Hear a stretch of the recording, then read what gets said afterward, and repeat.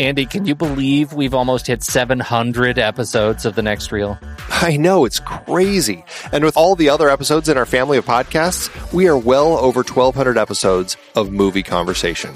It's really pretty amazing that we've gotten to have these in-depth movie chats every week for over a decade now. And we couldn't have done it without our loyal community of film fans. Their support over the years has meant so much. For sure. That reminds me, we should give the merch store a shout out. Buying shirts from thenextreel.com/merch is a great way listeners can continue to support the show. Plus, they get to sport our great designs. Absolutely. I think sometimes folks forget we have a variety of shirts, mugs, phone cases, and more available. In fact, a great place to start is with a shirt sporting the Next Reel's logo. We also have that classic Fast Times Spicoli Surf School tee, or the weirdly popular Rusty's European Tour shirt. The one from National Lampoon's European Vacation. Why is that so popular? Search me, but we have sold a ridiculous number of those. I guess there are a lot of Rustys taking trips to Europe?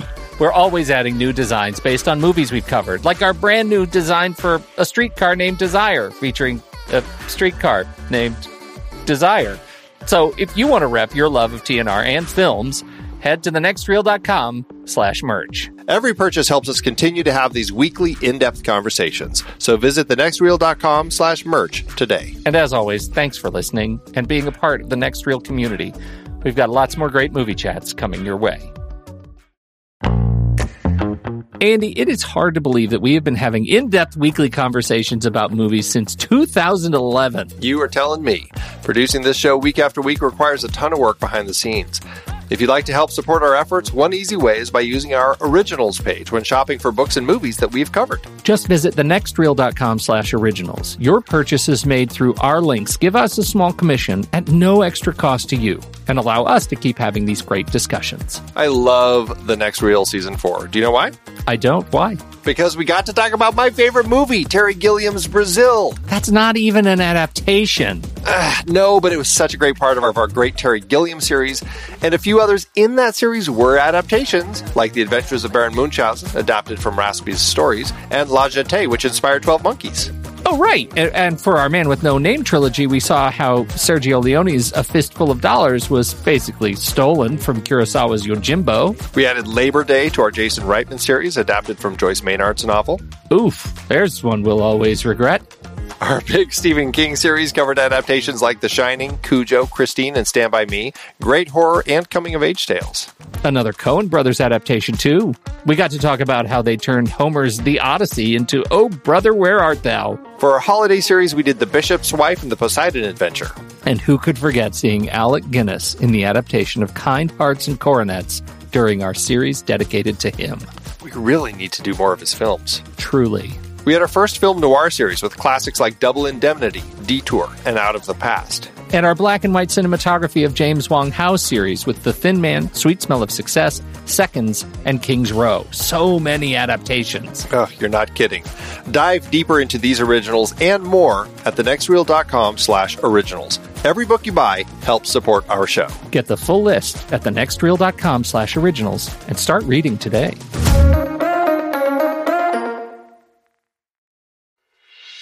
I'm Pete Wright. And I'm Andy Nelson.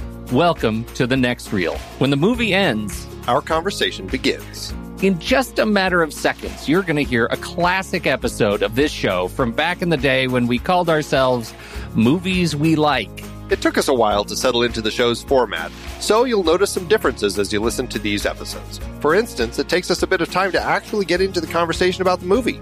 Things like that. But we're still proud of the conversations about the movies themselves, and we think they're worth keeping in the library. So enjoy these episodes from our back catalog. And you can become part of our Discord community, learn more about the show, and find out how you can become a supporting member at thenextreel.com. So thank you, everybody, for downloading and listening to The Next Reel. We appreciate your time and attention, and we hope you enjoy the show.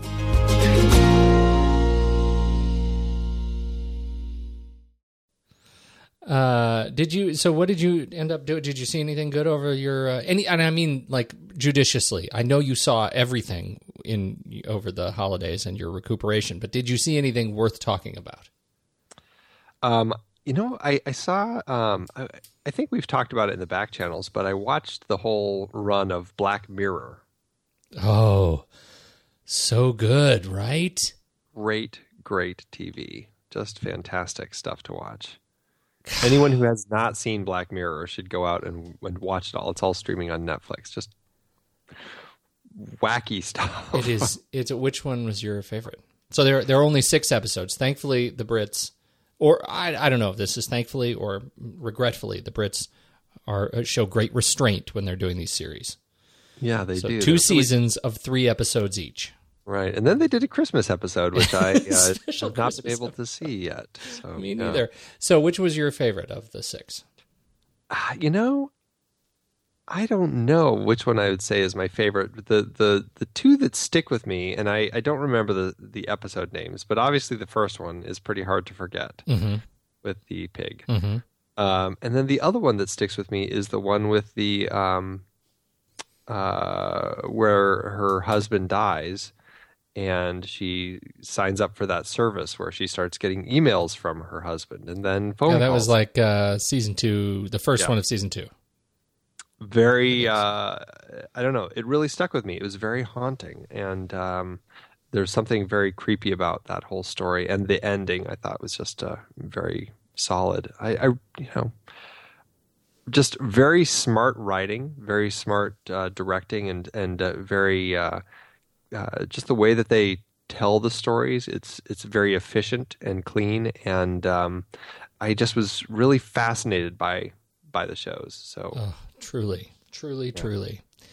I'm with you. My favorite one, I think, the one that sticks with me the most is the 3rd one of season 1, the memory implant episode, which I found just fantastic. That one was great too. Yeah, it was really good. But of course, the media one, the 2nd one of season 1, I thought was really terrific too. That the whole idea of working for those, going to work every day means go ride a stationary bike to power a city for the elite is pretty right. stunning. It was a neat approach. Yeah, very interesting stuff. I highly recommend all of the episodes. Anything else? Any other news? Nothing? Well, I saw a lot of Oscar picks, and I'm looking forward to seeing how it all shakes out when the big, all the awards start showering down upon everybody. Me too. That should be fun. You know what I did? I saw. I did a James Bond, late series James Bond. I did all the Daniel Craigs back to back. We went to Costa Rica, right, for the holiday, and this is my airplane fodder. I actually came away liking all 3 of those films more than I originally did. I had a great time with those movies, even the one, the desert Quantum one. of Solace. Quantum of Solace. I think it's a very enjoyable film. It is a very enjoyable film. It's I don't know. It's unjustly maligned, I think. I enjoy it quite a bit. That is the word, my friend. I totally agree with you. I walked away thinking this really works, and I think the way they jump into that film, the transition, and maybe it works even better when you watch, Casino Royale and Quantum of Solace back to back. But that transition between the 2 films is perfect. Yeah. It's just perfect. So, yeah, jump right in and a car chase, wrap it all up. And all 3 of them work really, really well together. The whole transition from M to M. It works really, really well. I like them much better. That's all. Good. That's all. This is me getting ready for Bond 24. Excellent. Let's tell the people where we're from. Yeah, where are we from?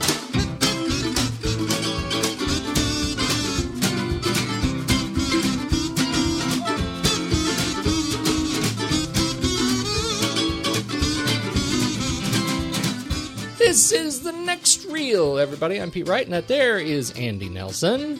Hey! And we spoil movies. Tonight, on this very show, we launch our first official series of 2015 with the early works of Sir Alec Guinness.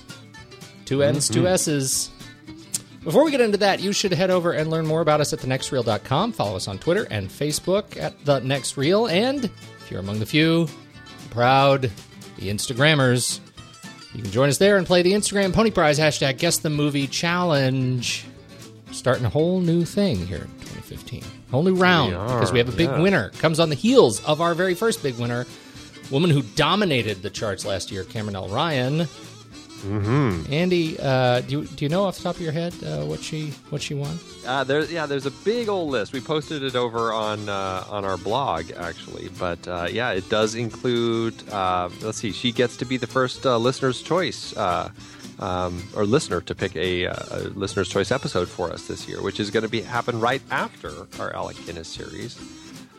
She gets one of our brand new shirts, which we are thrilled to be getting out into the world. It is. It's in the wind. It's already yes. It's already shipped. We made a donation in her name to the Film Foundation, which is Martin Scorsese's great nonprofit that preserves films, and then they also provided a couple newly restored films on DVD for her.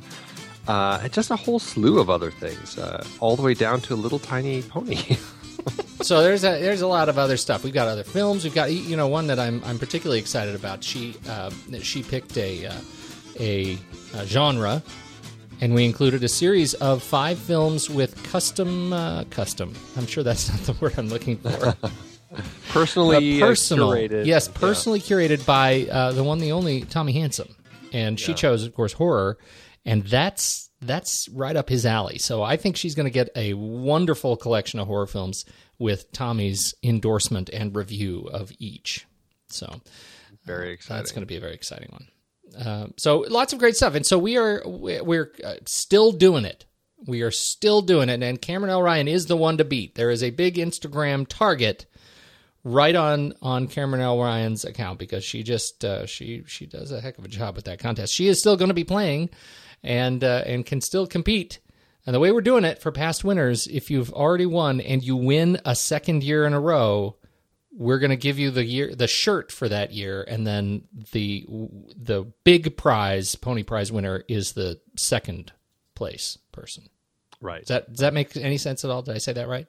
That makes pretty good sense. Don't overthink it. So, finally, don't forget, as we mentioned, if you haven't visited thenextreel.com and clicked on the little T-shirt in the sidebar to order your very own 2014 commemorative Next Reel shirt, custom art by the fantastic Joe Mija, you should do so right away. They're not going to be around forever. I think probably a couple more weeks. We'll leave those up there, and then they will be gone. Have you ordered yours yet? I have it right here in my house. You've received it already? Yes, I just got it the other day. Oh, nuts. I'm very excited. It looks great. Does it really? Yes. We were out of the country, and so I just ordered mine yesterday. And so I'm very sad I don't have them yet, but they're on the way. I got one for everybody. And I actually had to lie to our provider, because, you can't actually, Joe Mija, our dear friend and artist, friend of the show, one of the little things one of the little pieces of art, one of the little slides he put on the film is of, it's from Seven, and it has a gun. And, we would not have been able to make kids shirts.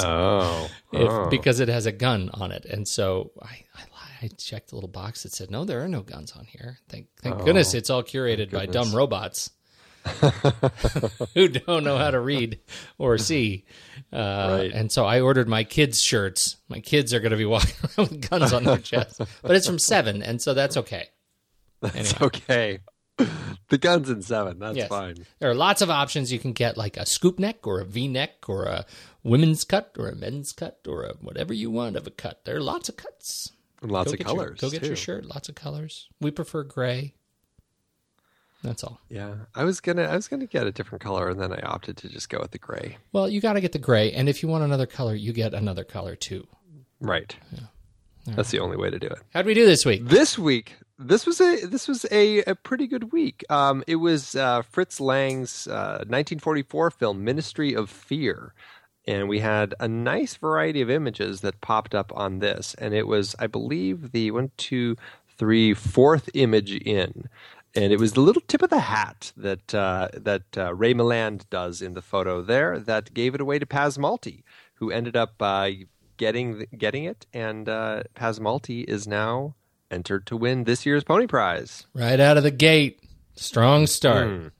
Paz Malti. Excellent. I love Excellent. it. And with that, Andrew, let's do trailers.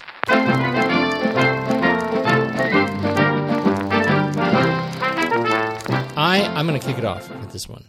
Do it. I'm going to do it. It is weirdly close to home. But it also happens to be kind of an homage to North Korea. It is a James Franco film. True story, starring Franco and Jonah Hill. It's sort of this is a roundabout story of Christian Longo. He's a Portland guy who killed his wife and 3 children back in 2001. It was a whole big thing back in the day around these parts. But the story actually centers on Michael Finkel, who's a journalist. He was once employed by the New York Times. Turns out Finkel was fired from the Times for being a fabulist. So here comes Longo, who starts calling himself Michael Finkel while he's on the run, which kicks off this crazy relationship between Longo and Finkel, who is, of course, looking for this one great shot to redeem his career with a great story to report on. So I have this hot and cold relationship with Franco's performances, but I do think he has a real strength at playing the gently psychotic, and I really get that vibe in this trailer. I don't have that same relationship with Jonah Hill. That guy is just great all around. I'm really excited to see what he does here. Film is directed by Rupert Gould, who also wrote the screenplay based on Finkel's memoir. It's Gould's, as far as I can find, it's Gould's first feature film, though he comes off a string of really what looked to be ambitious Broadway works. He directed Patrick Stewart in this hip revival of Macbeth. And of course, my favorite, a London collaboration with musician Duncan Sheik to direct Bret Easton Ellis's American Psycho as a musical thriller. And the music is really, really creepy, which is also kind of an homage to the film we're doing tonight. True Story opens in the U.S. January 23rd in wide release. What'd you think? I think it looks good. I hadn't heard of it, but watching the trailer and seeing the performances, I was like, this looks actually pretty good. And I'm right there with you as far as Jonah Hill goes. I mean, he's, as long as it's not like the babysitter sort of material, I'm happy to watch Jonah Hill act. Mm-hmm. I think he brings a lot to the table, and I think that he started in dumb comedies, and I think it's easy to get trapped in that world. And I think he's found the right films to help transition out of that a little bit, even though he still jumps back into it often. Conscious choice, man. Conscious choice. Exactly. But this looks like it's a great opportunity for him to kind of show his stuff a little bit more, and I'm quite excited. Oh, me too. I was glad to find this one. It's really snuck up on me, and that it opens so soon. I can't believe I hadn't seen the trailer for this one. Yeah, I mean, it always makes me nervous when things open in January, but I still thought it looked pretty good. I think so too. All hail True Story. Your turn. Mine is not a true story. Segue. It's called Black or White, and the trailer has been out for a good number of weeks now, and it's another film opening in January, so there's always that. It's got your favorite 2x4 in it, Kevin Costner. There's a lot of things that potentially look bad about this film, and it very likely could be. It's Kevin Costner is the grandfather of this little girl. His wife has died. And he's in this trapped in kind of a custody battle with this young girl's other mother, and it's his granddaughter is African American, the other family is African American. They're an actual family, and so there's this interesting kind of pull between the two sides as they kind of fight over this little girl. It's kind of a drama comedy. It looks like it could be bad. Octavia Spencer's in it. I think she's fantastic. The thing that kind of sells me on it, as opposed to any other film trailer like this that I would see that would just look like just schlock, is the fact that Mike Binder is the writer-director on it. And I always find him a very interesting guy when he's making films. I really enjoyed The Upside of Anger, a film that he made that came out in, I believe, 2005. was a very kind of interesting story about a family dealing with a husband that disappeared. And that was just a very interesting movie. And I'm hoping that this is something like that. And there's no telling. Like I said, it is a January film. It could be garbage, but I don't know. I'm kind of crossing my fingers, hoping that there's a little more to it than that. I'm about to blow your mind. Ooh. Mm-hmm. I also have watched this trailer a few times, and you're right. There's a lot of things in here. There are a lot of things in here that look like it could be bad. 2x4 is not one of them. Hey, I think he looks great. I know. think he comes off as just this a really sort of charming curmudgeon that's just sort of right in the role. Like, it feels a little bit like a hand-to-glove role for me, for him. And I think you know where I stand on him.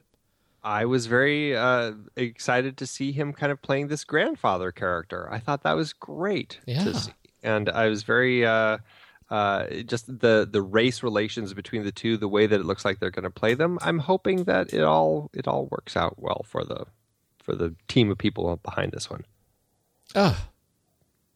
Me too. And I'm quite excited to hear you say that. I feel like I'm maturing. I'm growing. Let's do a Kevin Costner series now. I'm so excited. Well, we don't need to. Yes. Yes. This one opens January 30th. All right. So that's mine. Go see mine first. That's right. You know what I find, Andy? What's that? It is so difficult to make a neat job of killing people with whom one is not on friendly terms. We've been away the whole weekend. I had to go. What? To see Mrs. Descoyne, the widow of that cousin of mine was killed. All your cousins seem to get killed. I really wouldn't be in the least surprised if you murdered them all. I do not like to see my ideal woman wasting her great value in vain regret for the past. It is your duty to yourself and to others, to Henry even, to live again in the present, in the future. What future is there for me? I'd say your nose was just a little too short, and your mouth, yes, your mouth just a little too wide. When I've finished, I shall kill you. You will be the sixth Descoyne that I've killed. It's clear that you are insane. Give me that gun at once. No. From here, I think the wound should look consistent with the story that I shall tell. Kind Hearts and Coronets, Andrew. Mm-hmm. Kind Hearts and Coronets. It hit us in 1949. Director Robert Hammer. Screenplay by Hammer and John Dighton. Based on the book Israel Rank, the autobiography of a criminal. The film stars the fantastic Dennis Price, Valerie Hobson, Joan Greenwood, and of course, Alec Guinness, and Alec Guinness.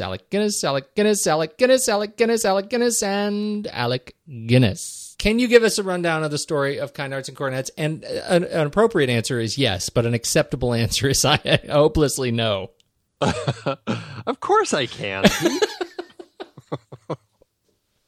All right, go for it. Oh, in a horribly rambling way, I'm sure. Okay, so we have a poor relative, Louis, who's related to the Gascoigne family.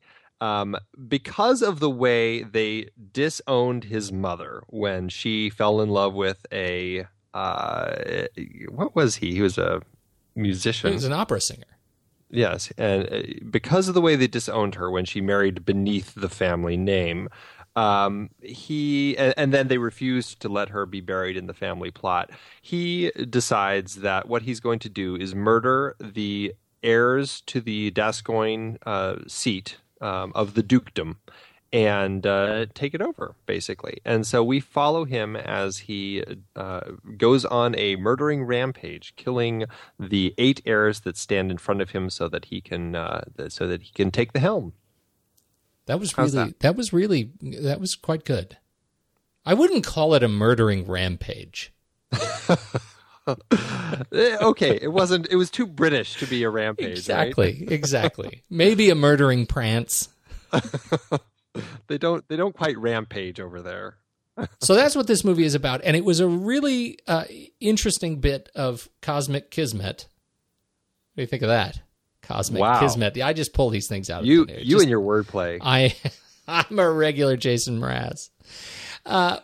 We got the list of the blacklist films and ended up running across this number 32, which is high on the blacklist. This ends up being sort of number 5 in popularity on the blacklist. Rothschild, a young, well-educated loner, kills the members of his mother's estranged family one by one in hopes that he will inherit the family's vast fortune. That is the tag for one of the films that is very popular right now. I feel like I should have just read that. I sort of feel like you should just... And so I sent that to you because I don't think you had read it at the time. I hadn't looked at the full and you hadn't seen the movie at the time, right? So by the time I sent this to you. No, I hadn't rewatched this yet. Yeah. So I sent that to you. I said, hey, this is a funny coincidence. And it turns out it's more than a coincidence. That the film Rothschild, written by John Patton Ford, is actually a revisioning of Kind Hearts and Coronets with inspiration from some other films. And you, in all of your entrepreneurial gusto, reached out to John Patton Ford to see if he'd join us on the show. And how'd that go? It went great. And here he is. Okay, we can do that better. It's terrible. It's getting really late. Telling me. And so you, in all of your editorial gusto, went out and reached out to John Patton Ford and called him, and turns out is a really nice guy, and he has agreed to join us on the show. And so let's go over to the corner of the studio and talk to him. That's in the corner? Is he in trouble? That's the corner. It's because we have a giant studio, and that's where we go. Oh, okay. Because do you see the video? Like in the corner, like with the dunce cap. No, it's a studio in your mind's eye. You're a filmmaker, man. Crying out loud, try to keep up. And tonight we actually have a special guest to talk to. It's his name is John Patton Ford, a writer-director who actually has written an updated version of Kind Hearts and Coronets that actually is on 2014's blacklist, all the top scripts of the year. So welcome, John. Hi. Thanks for having me. Kind Hearts and Coronets. How did you come across it, and how did you end up deciding, hey, this is an interesting story that could use a retelling? Yeah, I think it started with sheer frustration. I've been working in Los Angeles for a while since film school, trying to get stuff off the ground and shooting commercials and things like that, and just sort of scraping by with very little money, as people tend to do in this industry for a while. And then a friend of mine, a cinematographer friend of mine, got like the whole Criterion collection on DVD, which would make her like the last person to ever buy DVD. And she would have these weekly screenings of just like obscure, cool, random movies at her house. And that's how I saw Kind Hearts and Coronets. I'd never heard of it before. I wasn't aware of it. And this was maybe 2 years ago, maybe a little less than 2 years. And so I went over and I watched it and blown away because it's so contemporary. I mean, you can't believe it came out in 1949. It's just crazy, the sense of irony that it has and the kind of speed of the humor and the dryness of it. Maybe a big part of it is the fact that it's British and there's something more modern about old British humor. When you see it, it feels more like what our humor is now. But I was just really taken with it. I guess the other thing is that I was looking for a story about that frustration that I was talking about earlier, of what can I tell that's kind of relevant for my generation, that's sort of about someone who's in a ton of student debt and works really hard, but is suddenly kind of just pooped into this world where, you may have been better off not going to college, as scary as it is to say. And so I came across the story and I thought, you can kind of make a current version of this that instead of being about the British class system is about sort of this emerging American class system that we have, which we haven't really, I don't know if you could really have done that maybe 20 or 25 years ago, people would have just scratched their heads. But I think now you could have a movie that takes place in the United States in the current day and have just as kind of a rigid of a class system as Kind Hearts and Coronets had. I think it's a big. Go on. No. I'm sorry. You finish your thought. I've been rambling for a while now, but I think people have been trying to remake that for a long time. You know, like Mike Nichols tried to remake it. I don't know if you guys are aware of that. Oh, I didn't know that. No one knew that until I wrote a script, and then I got a very passionate call from Mike Nichols' attorney. And the thing, yeah, exactly. I think the best part is that after the Blacklist came out, the first phone call we got was from this attorney with a weird accent from Rotterdam who represented the actual Rothschild family, demanding to know what the hell was going on. Wow. But people have been trying to remake Kind Hearts is such a timeless, cool story, and so is Israel Link, the book that's based on. And I think people have been trying to remake that in the States for a long time, and it's just never quite worked. There's something really interesting you can tie in with the whole 1% that is very modern, that's kind of burst forth, that I think you can use to your advantage. It's totally true. And, I don't mean to, vilify the 1%. I don't totally buy into that whole thing, and I'm not here to really comment on that. But people, just the country as a whole, has kind of a lot of angst, I think, about that in a way that they didn't maybe 10 or 15 years ago. And so suddenly that kind of story is relevant now in a way that it just wasn't previously. When you went back to take on this particular project, can you talk a little bit about about your process, about how you dive into doing kind of an update, a reimagining of such a timeless story? Sure. I can't really tell you about what my regular process is because it's different kind of every time. But this time it was just like sort of a bolt of lightning. That's a terrible metaphor, but that's really what it was. I saw Kind Hearts and I was just like, oh, of course. It's so obvious. Of course. You just look at it and you're like, oh my God, everything. It all works. And so it became a matter of finding contemporary counterparts to all of these archetypes who are in Kind Hearts and Coronets. There's a religious person, there's like a military person, there's just a young, rich kind of douche, for lack of a better term. And so it was like finding like our 2013 version of these people. That was a lot of the fun. I ended up changing nearly everything. And in fact, I've only seen Kind Hearts and Coronets once. I only saw it that one time. Wow. And then I just thought about it for months and months and just kind of marinated. And then I kind of just started writing based upon my imagined memory of the movie. If I went back and watched it, I'd probably be struck by how much stuff I forgot or how many things I kind of invented for myself. But really just taking that core concept. I think also the sense of humor and the sense of fun that it has. You could very easily make a serious movie about someone who kills off the members of their estranged family to kind of get the reward. But the fact that it does it with humor is just, that's the ticket, That's what makes it digestible. The film, obviously, the original Kind Hearts is so well known for Alec Guinness's portrayal of the Gascoigne family. Sure. Are you going for any recommended character gimmicks in the production of your script? No, I don't think so. I think tonally it's a little bit different. Those early Ealing comedies, they had a little bit more headroom for that kind of thing. They had a bit more headroom. If you really want to get Hollywood about it.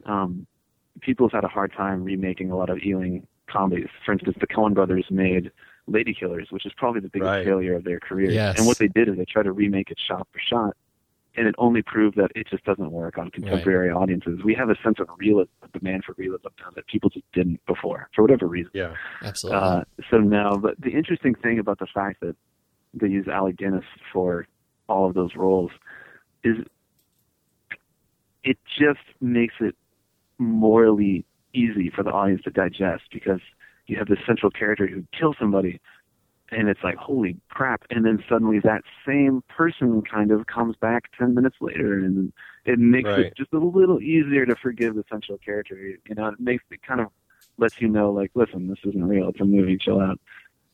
I think audiences today wouldn't be delighted in that like they were in 1949. They would just be frustrated. They'd be like, no, we would really like to see that person get killed. Please show it to us. Talk a little bit about the Blacklist, your experience making it on the Blacklist. I've been directing commercials and writing really small contained scripts that I hoped I could make myself, and I had a bunch of different projects. I still have a bunch of different projects in different stages of development, and I wrote Rothschild on spec. It was the easiest thing I ever wrote. I just blew through it in like 4 or 5 weeks or something, and that was maybe earlier in 2014. And then I went around town, and a lot of people read it, and I knew it was going to be on the list. I didn't know it would be like number 5. I thought it would be in the middle somewhere. And that was only recently. I guess the list came out in mid-December, and Hollywood kind of goes to sleep for about 3 weeks in December. Just no one's there. So it was like, whoa, I'm on the Blacklist, and then nobody's in LA. No phone calls being made. So I was like, all right, and then like Monday of this week was like the first day of school, and suddenly everyone's back, and it's been kind of madness. But when you get on the Blacklist, traditionally the cool thing is like, you get an agent, or you get a financier, or you get a big producer. And I'm fortunate in the sense that I really already had all those things going. So what it does for me specifically is that it hopefully gives the project some urgency and will force people to make decisions quicker rather than slower. Mm-hmm. For instance, we're trying to find a director now, because I'm not going to direct this. And an actor, and being on the Blacklist just kind of, it gives you leverage. It allows you to call up some of the agents and be like, well, they got to read it by Friday because it's on the Blacklist. Like suddenly you could say that.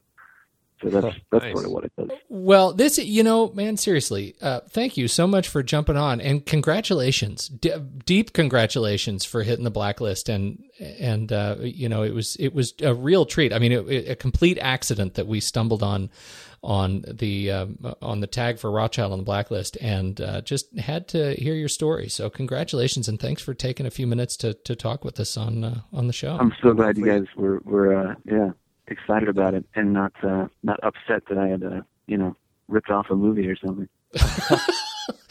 We're not those. Everybody in Hollywood. We're not those guys. Okay. Now we're thrilled, and hopefully we can have you back on the show once it's made. Yeah. Oh, that would be. Let's dare to dream. Hey, we'll put it on the calendar. Now that was John Patton Ford. He is a wonderfully charming fellow. You can find more about John Patton Ford at johnpattonford.com, where you can see his commercials and music videos that he has done, and reach out to him should you feel so inclined. And now, let's continue. It's a weirdly charming romp about politics, class struggle, and serial murder. That's really, for me, that's where it comes down. But thankfully, just about everybody in the film keeps themselves in jolly high spirits, don't you think?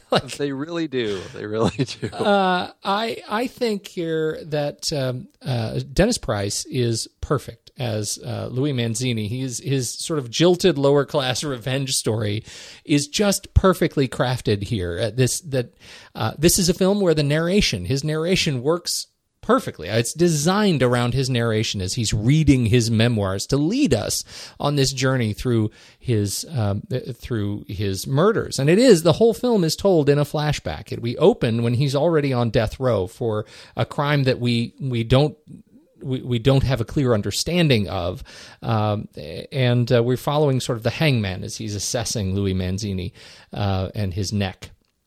But then we get into this narration, which brings us so smoothly into his journey. It engenders such a buy-in from us that his cause is righteous, that it's easy to forget that he is, at the same time, the really, really bad guy. He kills a lot of people, but we don't ever really think about that. And so after all these murders, his false conviction and release at the end of the film, we watch him walk out of the gates as the sort of the hero once again, and we feel with him that kick in the stomach that comes when he realizes he has in fact duped himself. And so we get to hurt for him, and we get our own sense of redemption in the film's resolution in the same breath. And I think that really works well. It's sort of an antique vision of this story, but I think it really does hold up and does so in a way that's charming and frankly works for a lot of ages. I watched this with my daughter. She is 12, and she loved it, which stunned me. I was surprised she'd even make it through it, but she loved it. So that's fantastic. The film really holds up well, and I think it has a really charming tale. It's brilliant the way that it plays with the protagonist in a way that you, like you said, what he's doing is despicable. I mean, he basically sets out to kill 8 people so that he can take revenge and basically become the heir of the family fortune. It's a horrible thing. I mean, you're watching this person go through killing all these people just so he can, and even the ones that he doesn't kill, you can sense that thrill that he doesn't have to deal with them anymore. Like the 2 kids who end up, the 2 babies that are just born, the twins that end up dying of a diphtheria outbreak or something, I believe. And it's almost like a little bit of joy as he kind of crosses them off of his the big family tree chart that he has. He's so despicable, but there is something so charming about him, and the story is so smartly told in a way that sets up him where you kind of feel for him a little bit in this way where this family of these awful people, particularly the Duke, who is the one who disinherits the mother, who won't let her be buried there, and just is very unresponsive to their letters, all of that. Just very rude, aristocratic, pompous British ass, I guess you could kind of say. And you can get a sense that Louis, in a way, is justified in his anger and his frustration at being tossed out, and you kind of feel for him. You feel for the underdog. You feel for the little guy, and it's just smart in the way that it's told, where you are wrapped into the story through the underdog who happens to set out to kill everybody so that he can come out on top. And it's dark when you really step back and think about what the story is doing and how it's tying you in to like this guy who is committing murders. Yes, absolutely. The murderer, Dennis Price, playing Louis Manzini. He is every bit the charmer that I wanted. Cary Grant to be in our holiday film this year. Like it was. I really enjoyed watching his pompousness, and I think much of that comes from his own background. I mean, he was born an aristocrat in Britain. I mean, this is a guy who knows from whence he came. At least he knew what he was aspiring to in this character, I think. Yes, yeah, absolutely. He plays it so well. He plays it so there's that. It's just that he comes across as an aristocrat, even though he's not necessarily playing an aristocrat. But he just has that sense of place where he can get away with it because he just kind of he has the air about him. His first meeting with the younger Lord Gascoigne in the ladies' undergarments store, he comes off with a sense of arrogance and propriety that outdoes Alec Guinness's introduction in that scene. And in the arc of the story, he's fired for responding with impetuousness, but he is, you can tell, he just towers over the scene. I mean, every frame in which he stands up, that 6'2" frame of Price just dominates. And I think it somehow he is able to soften that arrogance enough that we still like him, that he's funny and charming, and now he's dealing not only with the plot to murder all these people, but now he's juggling potential girlfriends, that it ends up sort of winning us over through his personality alone. Yeah, Yeah, which you really bank on in a film like this. I mean, if it was an actor who you had a harder time connecting with, I mean, the story wouldn't have worked nearly as well as it does. Or I think an actor, I bring up the Cary Grant reference because I think his, one of my qualms with the Bishop's Wife, his portrayal in The Bishop's Wife, is that, he came off as Cary Grant, and obviously that was a big sale for that film. But this I think, this approach ends up being just sort of pantomime enough that we believe that this is a character and not somebody just plotting through as a name. And I really appreciate his role here as sort of the class jilted suitor. Absolutely. The ladies. Mm-hmm. The first lady we have on the mark is plays the character's strangest name. I think I've heard Sibella. Sibella. Joan Greenwood, the lovely Joan Greenwood, who also is in The Man in the White Suit with Alec. Yes, indeed. Mm-hmm. What'd you think of her in this film? She is young and flamboyant, and she's a flibbertigibbet. She and there's this impetuousness about her that I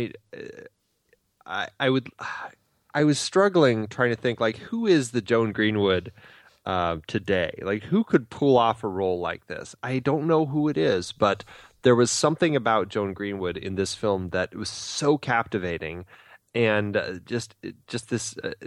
I don't know. There's a little hint of maliciousness and just the way that she plays it, and plays him and everything, especially toward the end of the film. I just was in love with her. Now you've got me thinking about who could do it. Did you come up with anybody? I'm thinking like Reese Witherspoon. No. She had that whole Cruel Intentions era, she was a little young to really play that with maturity. But that's why I can kind of visualize her in the role. Yeah, she did. She did have that. But yeah, it's like, who is that person today who could really kind of come across? I think there's probably a lot of actresses who could, but Jennifer Lawrence, maybe? I don't know. Yeah, I don't know about that. Well, I don't know. She was pretty impressive in American Hustle. She had that's true. kind of. You bring up. I would say Amy Adams might be one. There's an interesting one. Yeah. She had an interesting turn in The Master. Because there's that. Yeah, exactly. There's that sense of like impetuousness and frivolousness and just a little bit of a dominatrix. Right. Yeah. Right. Right. Anyway, back to Joan Greenwood. I think her portrayal in this film is really fascinating, and I think she is really the consummate tease for poor Lord wannabe, and yet she's delightful to watch with him. And there's a bit of me that really wanted them to end up together and to end up together more sort of smoothly. But their storyline ended up corrupted, as did just about every relationship arc in this film. Yeah, it does. But at the same time, there is a sense that they are meant to be together. Yeah, just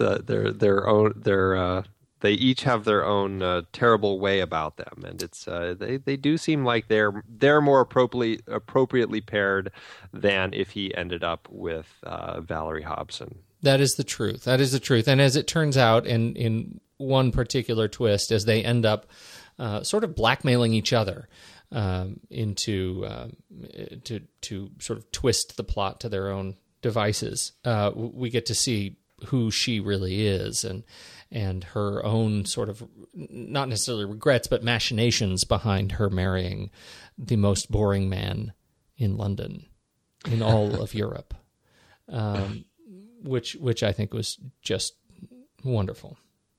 Yes, absolutely. You mentioned Valerie Hobson. Mm-hmm. As the lovely Edith Gascoigne. She is the widowed... She plays the widowed spouse of one of the young foppish Gascoigne, right? The young photographer who blows himself up.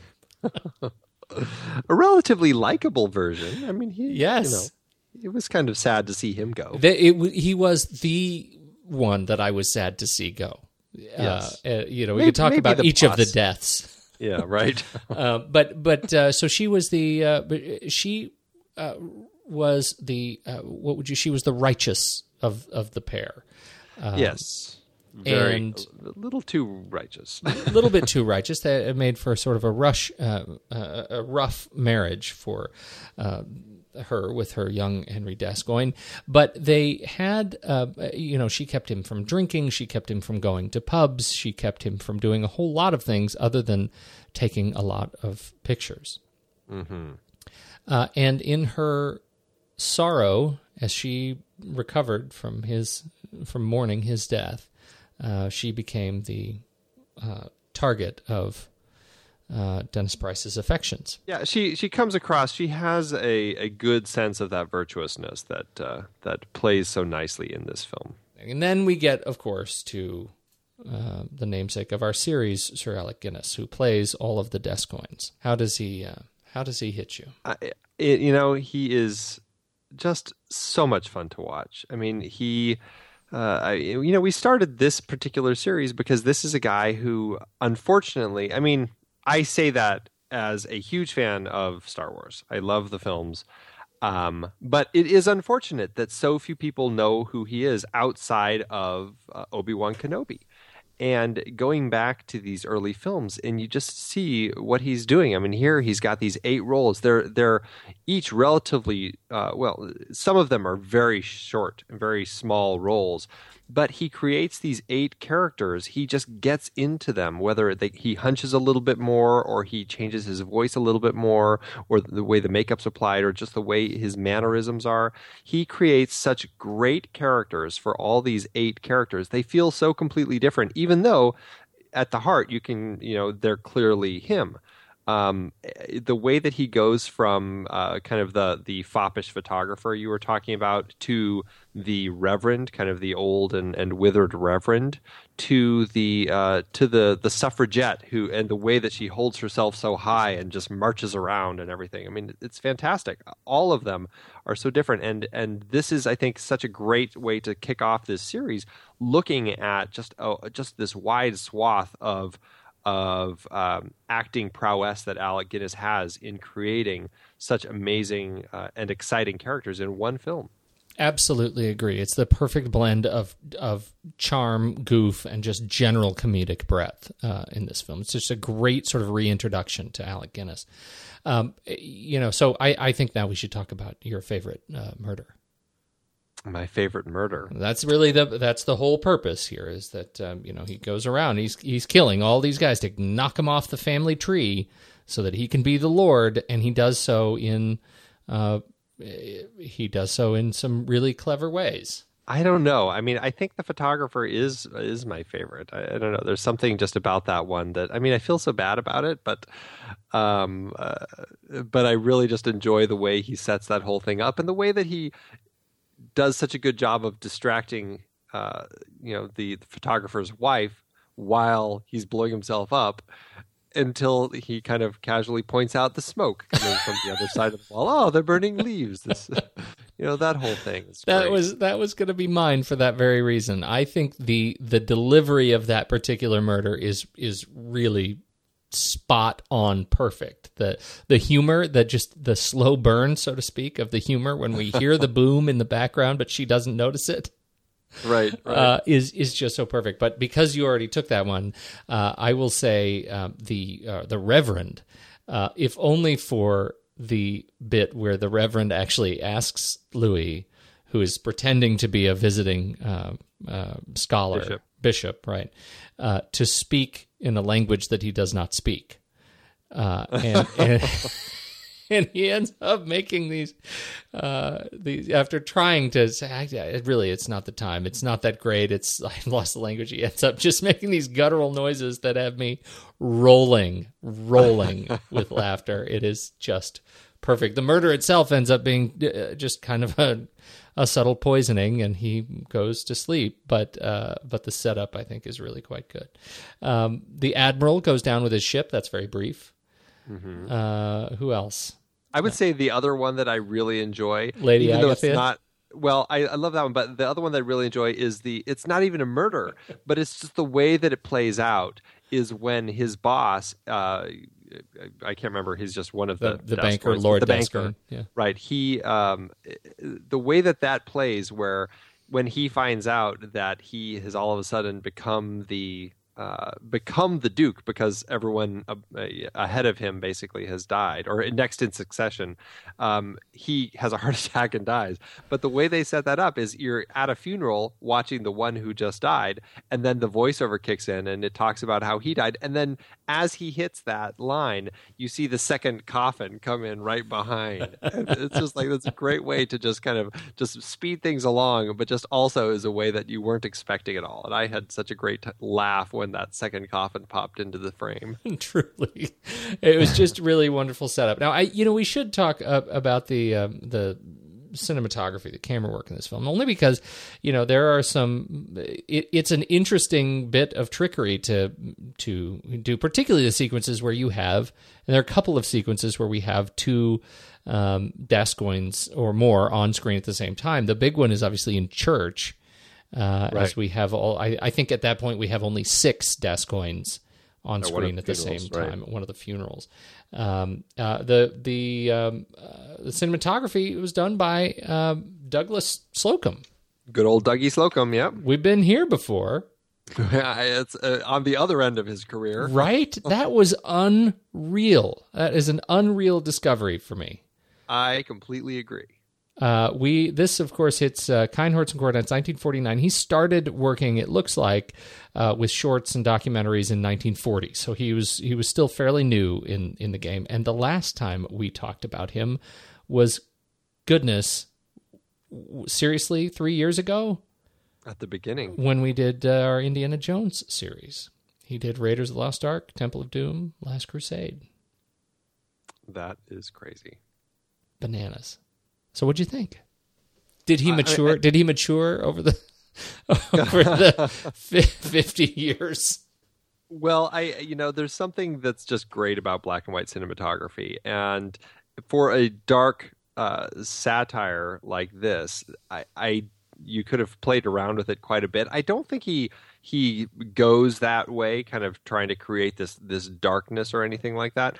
But what he does is just create this just rich world that I think it has the right tone for the richness of the Descoing family, and also of just the regular world that Louis is living in. And I think he captures it all very nicely. I think so too. And I think, capturing and making it feel like a very natural transition between the real world, the world of commerce downtown working in the underwear store, to going out to the Chalfont, estate, where we see the castle.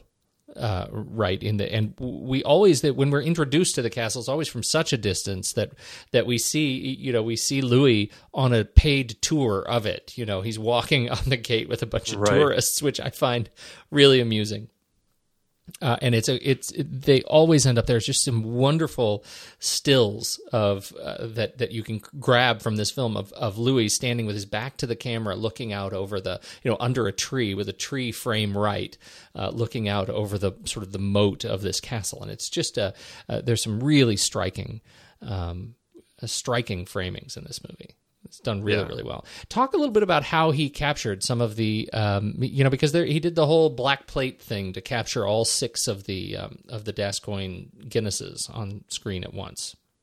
It's it's just a camera technique where they would film with Alec Guinness in one spot, and they would have a black plate essentially over the film, so that it's not letting any light in. And then when they captured that, they'd back the film up, change the position of the plate, and keep doing it. And as it shifted, they would have Alec Guinness in the next spot, and then the next spot. I mean, it's kind of the same thing they did with Haley Mills in the Freaky Friday and things like that. but it's a great technique that I think allowed them to really play around with this sort of thing, where you could use that Hollywood magic or that movie magic, since this is Britain, and just the fun movie magic, and actually allow all these different Alec Guinnesses and all these different iterations to be on screen at the same time. Word is, and I wasn't there, but the rumor is, as it is written, Slocum slept with the camera overnight to ensure that it wouldn't move, that no one bumped it. Very dedicated. Very dedicated camera operator right there. Absolutely. All right. Who else is interesting to you? I think there's a few people. Well, one, we should mention Robert Hammer, the director. Yes. He certainly is an interesting guy. From what I read, he was a little bit of the wild card at Ealing Studios, who would kind of come in there and was not necessarily always the one to follow the rules. Ealing Studios would make these wonderfully light comedies and all sorts of stuff, and Robert was a little more trying to push the bounds and stuff. And this film certainly was that. It was a lot darker than the folks at Ealing, particularly Michael Balcon, the producer at the time at Ealing, who was behind these films, more than he was expecting it to be. More a little sexually charged than than they were expecting it to be. Certainly with all the affairs going on. But Hammer really felt this was the story that he wanted to tell, and he got it told. And I think he did the right thing with it. But he's a director who actually started out editing with Hitchcock, actually, and working as an editing assistant, and then started editing with Jamaica Inn with Hitchcock. And he ended up. I think he ended up having quite a drinking problem toward the end of his career, and faded out, unfortunately. But I think he was. Oh, and he also had a problem. He was homosexual, and this was. I mean, anyone who's seen The Imitation Game knows how England felt about homosexuals back in these days, and he, hid it. He had an alcohol problem, probably partially because of it, and his career kind of crumbled toward the end after 1960, and that was kind of the end of it, which is unfortunate because I think he brought a lot to the table with this film. I think it was a very interesting story, and it was a bold story. I think it feels very modern by today's standards. It's sort of why these Ealing comedies, for some reason, kind of hold up better, and maybe it is, as John mentioned in our brief interview with him, why it's sort of that British humor that has a little bit more staying power than some other brands of slapstick. They're so far advanced. That was an interesting era of these Ealing comedies, right? That era between the late 40s and late 50s, where Ealing Studios really just created sort of a gestalt around this style of comedy. You know much about where they came from there? Well, Ealing definitely. I mean, it's a big name in the film world. I mean, Ealing, I believe, it's a 100-year-old studio. Yeah, I believe it is the oldest continuously working studio facility for film production in the world. Yeah. It's just been around for a heck of a long time. I mean, Shaun of the Dead filmed some of its stuff there. I mean, it's just been around for a long time. A number of different people have headed it up. At the time that we're looking at it, it was a man by the name of, as I mentioned, Michael Balcon, who was producing the films there. And I think they were churning out about 6 films a year, and just trying to churn out just a solid variety of stuff. And I think that he just really hit it very well in this period where they just started cranking out stuff that was really working, and just a lot of great films ended up coming out of here. And he was kind of behind all of it, and made a lot of great stuff happen. They did Dead of Night, which was a great little a horror anthology film that came out in 1945 that I love. I think it's just one of the greats, and actually Hammer directed one of the stories in that, and he produced like all of most of these films that we're going to be talking about from this period. I mean, he was behind them. He was kind of the guy who was pushing them to make it happen. So he was a very key part of the Ealing Studios back at that time. I mean, the same year that Kind Hearts and Coronets came out, they also did Eureka Stockade, Passport to Pimlico, Whiskey Galore, Train of Events, and A Run for Your Money. So, I mean, it was a busy place. They were just cranking stuff out. One note before we jump away from Michael Balcon, okay, that I thought was very interesting, just kind of reading up on him. He actually had 2 children with, I believe it was his wife, Eileen Frieda Leatherman, and his son-in-law, his daughter Jill, married son-in-law Cecil Day Lewis, and Michael Balcon is grandfather to Daniel Day-Lewis. Day-Lewis. I know. Check that out. Small world. Getting smaller. Okay, now can we talk about the Hangman? Yes. Miles Malson. Great hangman. Great hangman. I don't know if that's something you normally want to say about hangman, but... He is a great hangman, and he has been in a boatload of stuff. Not the least of which, The Man in the White Suit. But he's done, my goodness, he has been working for many, many years. First film in 1921, The Headmaster. Last film when he died, You Must Be Joking, 1965. 133 credits for Miles Malson. A wonderfully charismatic face. This is one of those films where they write the parts for these bit players, bit characters really well, and then they find the right people to play them. And he just worked perfectly as a hangman. Absolutely. Wonderfully funny way to introduce the film and to close the film he ends up reading a bit of poetry. Right. Well, and he's so British. I mean, that's what's great the way that, as he's initially leaving, he's like, oh, do I address him as Your Highness or Your Grace? It's like, oh, Your Grace. And then you see him practicing Your Grace. As he walks around the corner. This is a guy he's going to hang. And here he is, making sure that he's doing his address properly. And right. It's just great. I just love it. Really wonderful. Let's see. Anybody else on your list?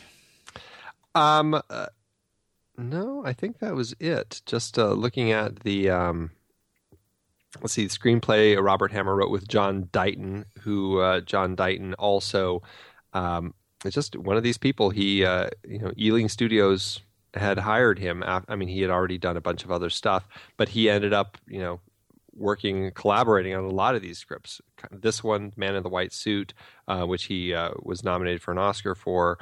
He also was nominated for writing Roman Holiday, which is a very popular film. So, somebody who really kind of gets that vibe of storytelling. How did the film do? Did it do pretty well when it came out? What'd you find? I actually could not find anything about this. I have a feeling, some of these British films, it is just so hard to track down the statistics about how it did financially, even what the budget was. I couldn't find anything. Did you find anything? Not a thing. Yeah. Not a sausage. Not a sausage. No. I did see that it was received well critically. I saw that the critics generally enjoyed it. So I guess I just sort of live with hope that the finances support my belief that it should have done well. How about that? Me too. That's great. That sounds great. So if you were to offer just one reason, somebody comes up to you in an elevator and says, hey, what movie should I watch tonight? And you have this one on the brain. What's the one big reason that you think they should watch this film? The one reason is, I feel like I would want to say Alec Guinness to get a sense of who Alec Guinness is and what he could do outside of playing Obi-Wan Kenobi. That is also my one reason, I think. It is such a classic charmer, and it holds up as great fun for a broad audience. Again, I can't believe my daughter laughed at this film and talks about it now, weeks after we've watched it. But for me, it really, if there is one reason to catch this film, it is to get this reintroduction to Alec Guinness as just such a fine character comedian with a range so far beyond Obi-Wan. So it's like, you see it for old Ben, but you love it for the classic British hijinks. Absolutely. That's the deal. There's a really funny, as I was schlocking around YouTube for interviews, I came across one of the rare interviews that Alec Guinness did with David Letterman. Oh, wow. And, it's like 12 minutes, and he was hawking his book. Right, so he had to go out and do these TV interviews, and so he talks a little bit about, about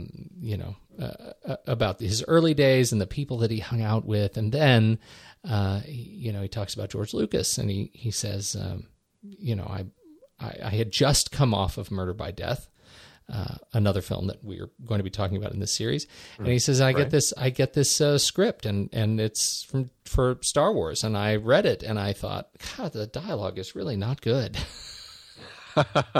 But apart from that, it was a total page turner. It was science fiction. I thought, I hate science fiction. The dialogue's terrible, and yet I turned every page and I read to the very end, and that doesn't happen very often. And so he took the film, and then Letterman asks him, he says, what's it like to have your character associated with the line from the movie that will be associated with the people forever and ever, amen. And his eyes just sort of glaze over as Letterman says, will you do it for us? Guinness is so annoyed that he's been asked to do May the Force Be With You one more time. It's really worth watching. I'll put a link. That is so funny. Yeah. That is great. All right. Poor man. I think we should rank it. Let's do it. Head on over to Flickchart, everybody. Flickchart.com/thenextreel, and you can see our list of top films, hundreds upon hundred of films that we have ranked over the years, and see if our top films stack up with your top films. And let's see if this one breaks the top 81. Top 81. All right, let's see. Kind Hearts and Coronets or Oh Brother, Where Art Thou? Already it's tough. Isn't it? Yep. I'm going to have to say Oh Brother, Where Art Thou? Yeah, me too. That's too bad. All right. Kind Hearts and Coronets or The Adventures of Baron Munchausen? Kind Hearts and Coronets. I agree. Kind Hearts and Coronets or A Fistful of Dollars? I'm going to say Kind Hearts and Coronets on this one. I am too. Really? I'm surprising myself. I thought we were going to duke this one out. Nope, not on this one, but maybe this one. Kind Hearts and Coronets or Big Fish? Big Fish. I would do Kind Hearts and Coronets. How badly? Well, I think pretty strongly. I'm a pretty big Fish fan. I know you are. Don't make me call John August. I will call him right now and get him on this call. I think we're going to have to do it. Let's do it. Ready? Okay, ready? One, two, three. Rock. I think Rock takes that. No, we're going to do that one more time. Come on. Because I was looking at my notes and I saw Obi-Wan Kenobi. I was going to say Rock versus Obi-Wan Kenobi, and everybody knows that Obi-Wan wins over Rock. Oh, I see. All right, ready? Let's try it again. One, two, three, scissors. Rock. Yes. You totally cheated.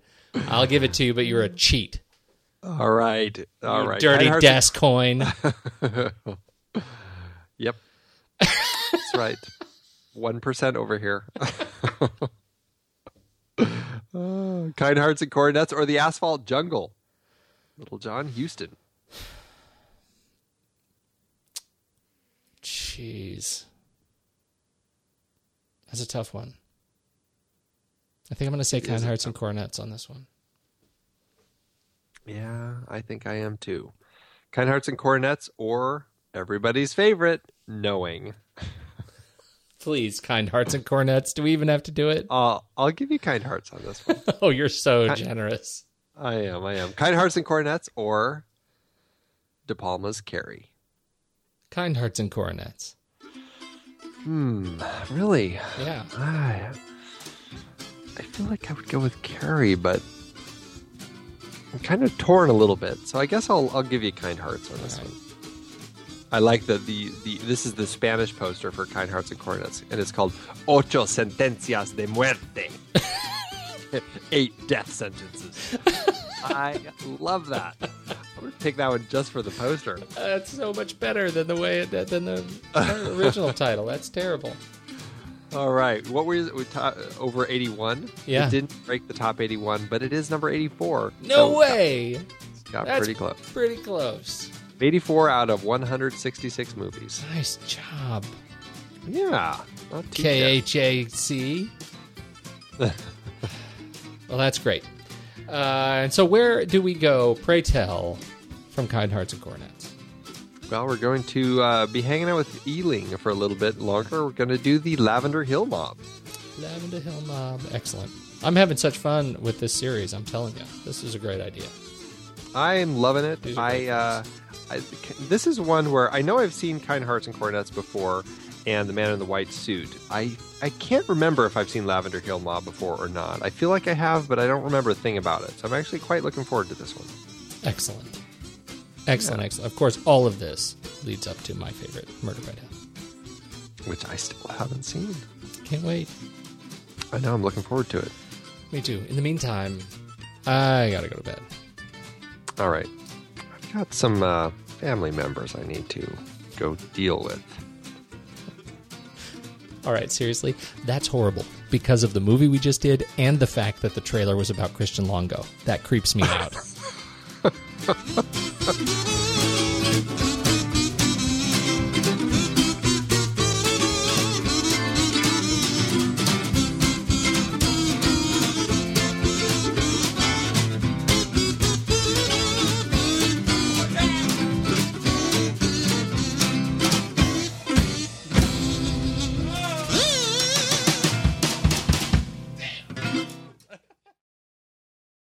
I'm going to go first.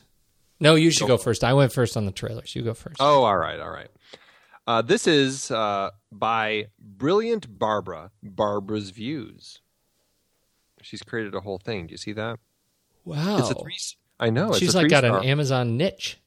She does. I know. I wonder. I don't know the rest of Barbara's views, but this is her view on this. Oldie and sometimes moldy. The acting is brilliant, but the film moves slow. Some of the language was okay in its day, but not acceptable today. And I don't mean swear words. I think we know what she's meaning there, Pete. I think we do. It's worth seeing to see Alec Guinness play 8 different parts. So, Barbara's views are rather short. Yeah, rather short. They're short. Mine is actually another actual niche on Amazon. A Customer has written. I've seen a lot of A Customer's work. Witty serial killer's autobiography, writes A Customer.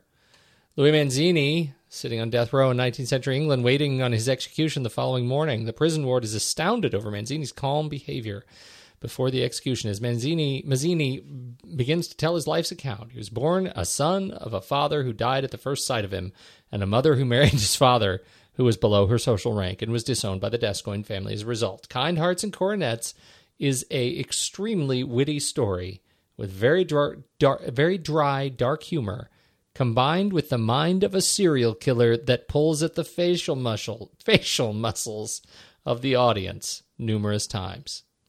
Now, generally, that's not a terribly entertaining thing, but I find myself laughing hard at that last line about the serial killer that pulls on people's facial muscles numerous times. What a way to die. How did he kill him? How did he kill him? He pulled on his facial muscles. He pulled on his facial muscles numerous times. Get it? It's funnier when I explain it. The whole thing was that Bret Easton Ellis would be there signing autographs. He could show up, so there are all these people just hovering around, like waiting to meet Bret Easton Ellis, and then the night just kept going, and it became clear, like, I don't think he's going to show up. Speaking of musicals, we just made that comment that one of the films we talked about briefly earlier in the show is True Story, coming up from Rupert Gould, who actually directed the musical of American Psycho. Rupert Gould is actually one of the directors who's currently reading Rothschild. Really? So there you go. Yeah. It's the circle of hear life. A really crazy story? Please. You talk about circle of life. Check this out. So when I was 13, I was obsessed with skiing. It was all I did, and I just poured over Skiing Magazine, which was my favorite. And there was a monthly article that would come out in Skiing Magazine called Alpine Circus, written by this guy who traveled all over the world and ski just the craziest stuff. And he was just a great writer and a great adventurer. His name was Michael Finkel. And I had a class project. You have to interview the person who has your dream job. It gets better, guys. Track down the person who has your dream job, interview them. This was the class assignment in 8th grade. I called the editors of Skiing Magazine, got Finkel's number in Bozeman, Montana, and called him during the NBA Finals in, I think, 1997 or something, and interviewed him over the phone. And he talked to me and told me about being a journalist and told me about journalistic rigor and how important it was, and told me about his travels, and it was great. And I've always wondered ever since, like, I wonder what Michael Finkel has been up to. And apparently he's been up to a lot. Yeah. Back me up, Chad. I've been podcasting since 2006. In that time, I've tried countless hosting platforms. But in August 2022, we switched to Transistor to power all of our shows here at True Story FM, and it's been a game changer. I love that Transistor allows unlimited podcasts and storage without extra charges. We can publish so much content, and we do.